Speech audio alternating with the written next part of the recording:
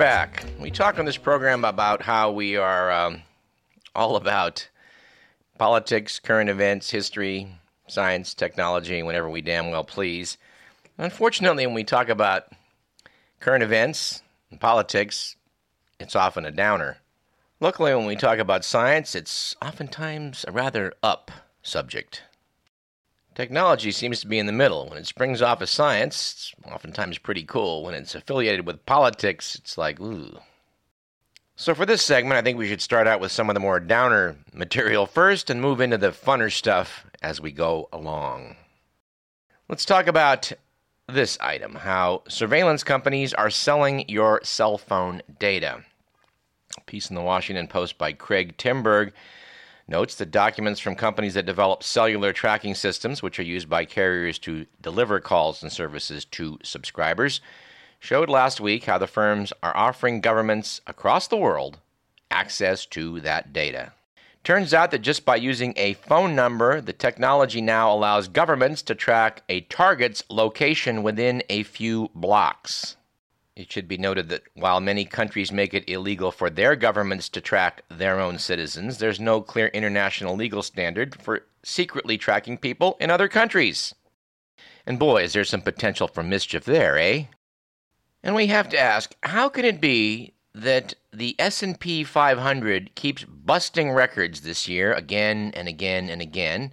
I think it has broken the record 30 plus times this year. It's noted that investors are betting on signs of an improved U.S. economy. Well, if that's true, how come the economy isn't improving? Have corporations become so divorced from the population at large that they can be doing really well while we continue to do really poorly? That's the way it looks, isn't it? Of course, when it comes to economics, there seems to be no limit on foolishness. I had to laugh over this question to the Motley Fool, which sometimes has some pretty pithy answers to economic Wall Street type questions. This one dates back to July 6th. I've been sitting on it for a while. Somebody asked the Fool, "Since penny stocks are so inexpensive, I can buy thousands of them, which can make me richer faster, no?" Answered the Motley Fools, sorry, no. Penny stocks might seem like bargains, but they won't necessarily grow faster than other stocks.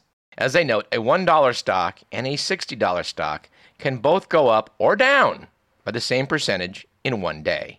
They go on to note that penny stocks, which trade for $5 or less per share, can be more likely to plummet than skyrocket. That's why they're penny stocks. But they say they're risky and often hyped and manipulated. Penny stock investors are typically looking to get rich quick, but that's not how reliable wealth building works. As they say, penny stocks have made many people unhappy. It's fun to own 5,000 shares of something, but not when they crash. And last month, The Economist took a look at mutual fund managers. Made some interesting observations. In fact, the piece started off by noting a quote, "The harder I practice, the luckier I get," according to Gary Player, one of the world's great golfers. They note that while it's a widespread belief that experienced professionals are a lot better than neophytes, they ask, is that true of fund managers? And a new study suggested that the answer is distinctly mixed. A paper examined the records of 2,846 American mutual funds between the start of 1996 and the end of 2008. They were overseen by 1,825 managers. Some looked over more than one fund. They note that turnover was high. Fewer than a quarter of the managers lasted more than 5 years, and only 195 lasted a decade. But the punchline of the piece, I think, was that the authors concluded that even long-term managers show no ability to beat the market on a risk-adjusted basis. And also last month, The Economist had a look at a man named Warren Bennis. I think we should have a word on that summary here. To quote from the magazine, Warren Bennis was the world's most important thinker on the subject that business leaders care more about than any other: themselves. When he started writing about leadership in the 1950s, the subject was a back road. When he died, on July 31st of this year, it was an 8-lane highway crowded with superstar professors whizzing along in multi-million-dollar muscle cars. Mr. Bennis produced about 30 books on leadership. Some of them are considered classics, like On Becoming a Leader, 1989. Magazine notes that all are surprisingly readable, stuffed with anecdotes, examples, and literary references. They went on to note that if Peter Drucker was the man who invented management, as a book about him claimed, then Warren Bennis was the man who invented leadership as a business idea. Central to his thinking was a distinction between managers and leaders. Managers were people who like to do things right. Leaders are people who do the right thing. Managers have their idea on the bottom line. Leaders have their eye on the horizon. Bennis would argue that failing organizations are usually overmanaged and underled. And the magazine goes on. Mr. Bennis believed leaders are made, not born. He taught that leadership is a skill, or rather a set of skills that can be learned through hard work. He likened it to a performance. Leaders must inhabit their roles, as do actors. He noted that it meant self-discovery. The magazine notes that Mr. Bennis knew whereof he spoke. He spent a small fortune on psychoanalysis as a graduate student, dabbled in channeling and astrology while a tenured professor, and wrote a wonderful memoir, Still Surprised. And this correspondent is surprised to note the correlation between a guy writing about corporate leadership and a belief in astrology. They went on to note in the last quarter of the 20th century, Mr. Bennis was often in despair. He loathed the masters of the universe who boasted about how many jobs they'd nuked and how much money they'd made. On Becoming a Leader is full of prophetic warnings about corporate corruption, extravagant executive rewards, and short-termism. He also lamented the quality of leadership in Washington. And I have to admit, I never read any of his books, but I think I must agree, we do have some leadership issues going on everywhere.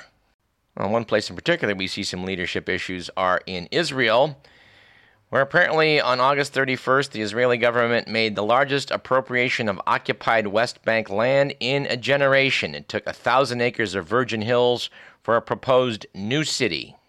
It's rather horrible to note that as extremist as Benjamin Netanyahu appears to be to this correspondent, he's pretty much a moderate among Israeli politicians as far as the attitude about expanding settlements goes. Another wonderful tidbit that was on public access television last week was a program about what's going on in Israel. They were talking to Robert Fisk and others who write more, shall we say, hard-hitting pieces about the occupation, about the settlement building, about the treatment of the Palestinians. More hard-hitting than what you're liable to see in the American press, which is extremely cowed by the lobbying efforts, the PR firms, and the political realities, I think, here in the U.S. IPAC is considered to be the most effective and powerful lobbying agency in Washington, D.C., and anyone who has the slightest indication of having a balanced perspective gets a lot of grief from IPAC, which is the American Israel Public Affairs Committee. I'm sorry to note I did not write down the name of that public affairs broadcast. It was on local cable, so I cannot refer you to it, dear listener. But if you noodle around, I'm sure you'll find some useful information. We are still going to work on bringing you Tony Wheeler to talk about his books, both Badlands and Darklands. One chapter is about Israel and Palestine. And I think Tony Wheeler just has a knack for summarizing what's going on in various places around the world, and hopefully we can have a discussion about this with him.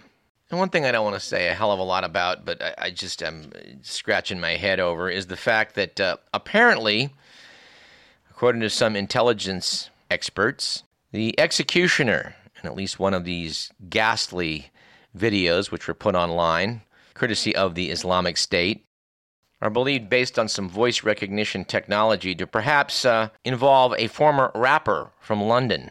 We're certainly no fans of the thuggish themes which seem to constantly turn up in rap music, but this has really taken it to the limit. According to The Independent, this suspected murderer, former rapper, underwent a macabre transformation some years back, where he went from posting photos of himself posing in a baseball cap in a London recording studio to tweeting pictures of himself in Syria, masked, and holding a severed head.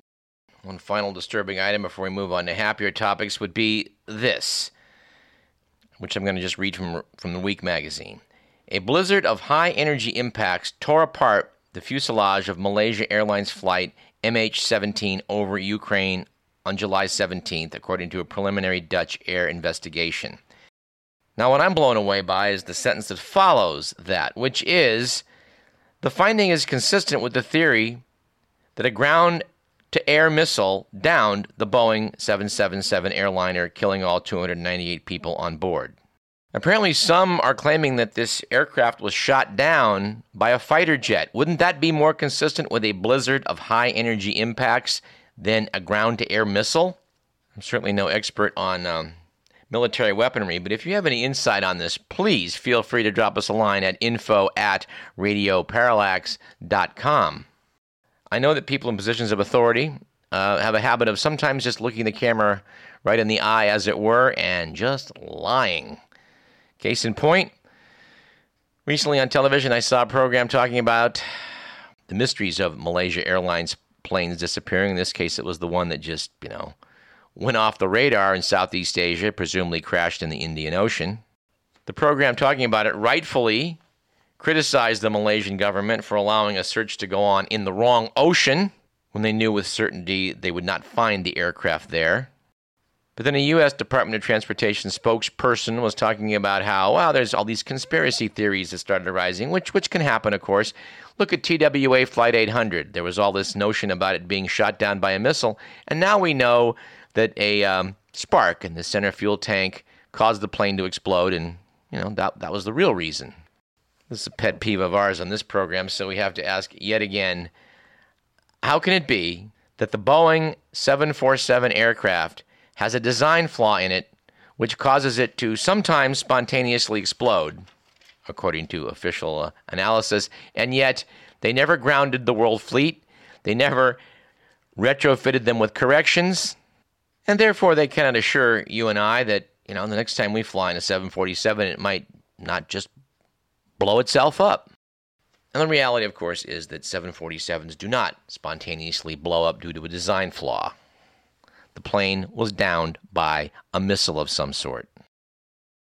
All right, we got to lighten the mood here. Let's go to New Scientist magazine, September 13th issue. Fascinating headline, Weird Creatures May Be Relics from Dawn of Animal Life. Noted the magazine. Is it a mushroom? Is it a jellyfish? No, it's Dendrogramma, a new animal so bizarre in appearance it has defied attempts to place it in the vast animal kingdom. The two mushroom-shaped species of Dendrogramma were dragged up from the seabed off Southeast Australia in 1986 by Jean Just of the Natural History Museum of Denmark, and they've only now been studied. They belong somewhere in the lowest branches of the animal evolutionary tree. Everyone agrees on that, apparently. They're perhaps related to jellyfish or to another primitive group called comb jellies. But unlike jellyfish, Dendrogramma lack stinging tentacles, and unlike comb jellies, they're missing a comb of hairs. According to Dr. Just, they most closely resemble the Ediacarans, a group of enigmatic organisms that most biologists think disappeared 500 million years ago upon the rise of animals. Said Just, their internal system shows a branching pattern similar to some of the Ediacaran fossils. Others say the similarities with Ediacarans may be superficial. Guy Narbonne of Queen's University in Ontario said Dendrogramma has a relatively simple shape, and so any similarities with the external shapes of Ediacaran taxa could well be coincidental.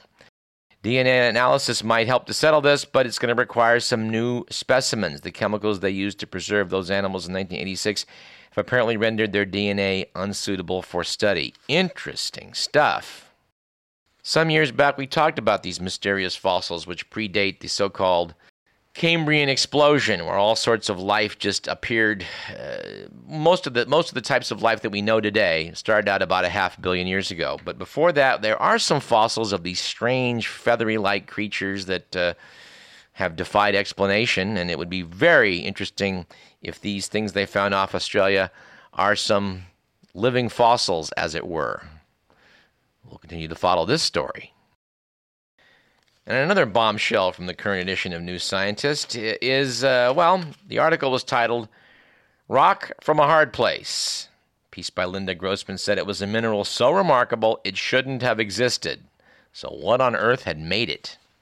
The article notes that in the real world, You can take most materials and look at them in an electron microscope, and any crystalline solid, from diamond to silica to graphite, will show you a characteristic diffraction pattern because the atoms align themselves in a regularly repeating way.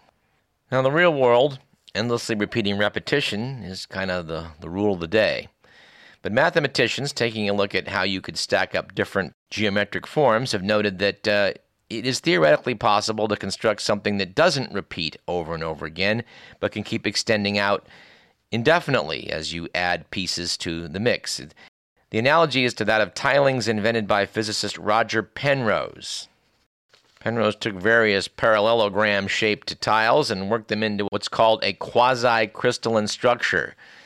It never quite repeats, but you can extend it outward indefinitely. Well, some started to ask whether this could exist in nature here on Earth.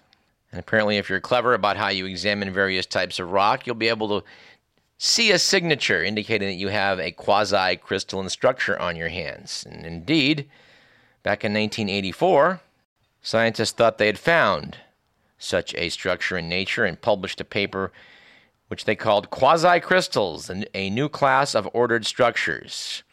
Not everybody bought into this. Most notoriously, the Nobel Prize-winning chemist Linus Pauling declared, "There's no such thing as quasi-crystals, only quasi-scientists." But by 1987, the tide began to turn when a group at MIT created an alloy of aluminum, copper, and iron with an incontrovertibly quasi-crystalline diffraction pattern. Now, it turned out these sorts of quasi-crystals are very difficult to make, but it's worth trying to do so because they have some very interesting properties. They're very hard, they have a low friction, and they're good thermal insulators. So they could provide protective coatings on everything from airplanes to non-stick cookware to thermoelectric materials that convert waste heat into electricity. After they learned that these structures might be very useful but are hard to make, someone thought, well, why don't we look in nature very carefully? Because if nature's found a way to do it, it means there's got to be some simpler way. So, yes, at some point, researchers thought, we have found a rock, which apparently came from Siberia, which appears to be quasi-crystalline in structure. The problem was, by the time they got through analyzing it, they'd scraped away so much of it, there was only a tiny grain left. So for further analysis to proceed, like those animals off of Southeast Australia, they needed to find some fresh specimens. The detective work on this gets pretty interesting. They sent the grain that was left of the material from nature off to Caltech to have its O2 isotopes analyzed, and they said it precisely matched that of a class of meteorites called CV3 carbonaceous chondrites that date back 4.5 billion years to the solar system's beginning.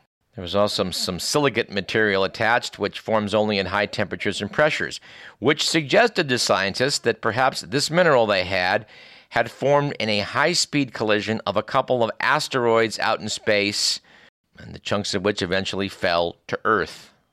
I strongly recommend you read this piece to determine how it was they were able to go out and find some more specimens. It was quite a series of lucky encounters. The data on the original rock noted that it came from the Koryak Mountains in Siberia, which doesn't narrow it down very much. It's one of the biggest ranges in Siberia. Also, the rock in question was one of 10,000 sold to a museum in 1990 by a collector called Nico Kowakook from Amsterdam. They couldn't find him either.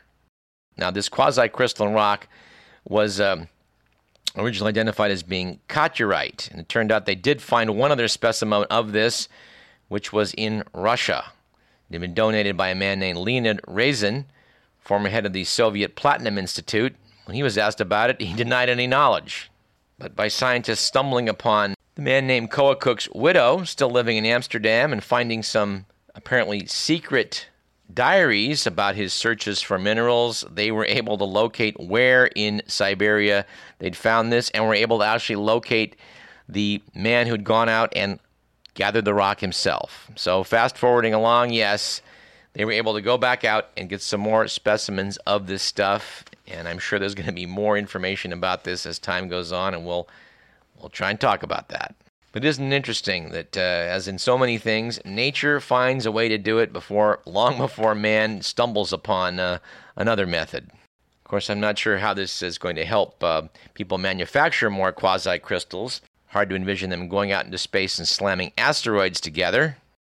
But then again, maybe they will be able to simulate high-speed, high-energy collisions on Earth followed by rapid cooling. I don't know.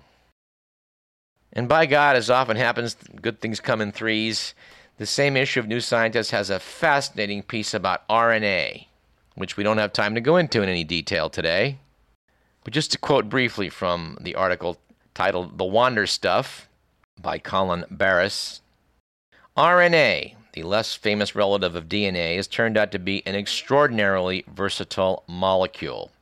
One of the many recent discoveries about it, and one of the most surprising surely, is that it doesn't always stay put in cells. It can go walkabout. Some forms of the molecule leave cells and go traveling, carrying vital information that can influence other cells in the same body, and astonishingly, even other organisms. We've only just begun studying this phenomenon, but it's already clear that it will be incredibly useful. Not only can these wandering RNAs be used as pesticides, they can also protect simple animals like honeybees from viruses. The big question, of course, is whether we too can be influenced by foreign RNAs. Wow. All right, we'd also like to talk about a wonderful summary in New Scientist, the August 30th issue, about vitamins and minerals and what can really be said about these nutritional supplements. And unfortunately, we don't have time to really do this one justice, so we're going to have to postpone that discussion. But since we are up against it on time, let's do a short item. This comes from the Letters to the Editor section of New Scientist. To quote from it, our most discovery of the week was that the theorem that all headlines that are questions invite the answer, "Of course not," actually has a name, or names. Well, the first name came from Betteridge's Law of Headlines, which the magazine found confusing, but they note that further looking up came up to Hinchcliffe's Rule. This applies to scientific publications, in which the magazine noted they were astonished that it had eluded them for decades. It was named after Ian Hinchcliffe of the Lawrence Berkeley National Laboratory. They note, the most succinct expression is in a paper filed as a preprint under the name Boris Pion and dated 1988. It's entitled, "Is Hinchcliffe's Rule True?" And its abstract reads, Hinchcliffe has asserted that whenever the title of a paper is a question with a yes-no answer, the answer is always no. Now, our gut feeling tells us that the answer to this question cannot always be no, but we're not philosophers, and so we're kind of on some shaky ground. But this is a topic worthy of further discussion. Just not today. All right, I'm Douglas Everett. You're listening to Radio Parallax. I think we should take a break.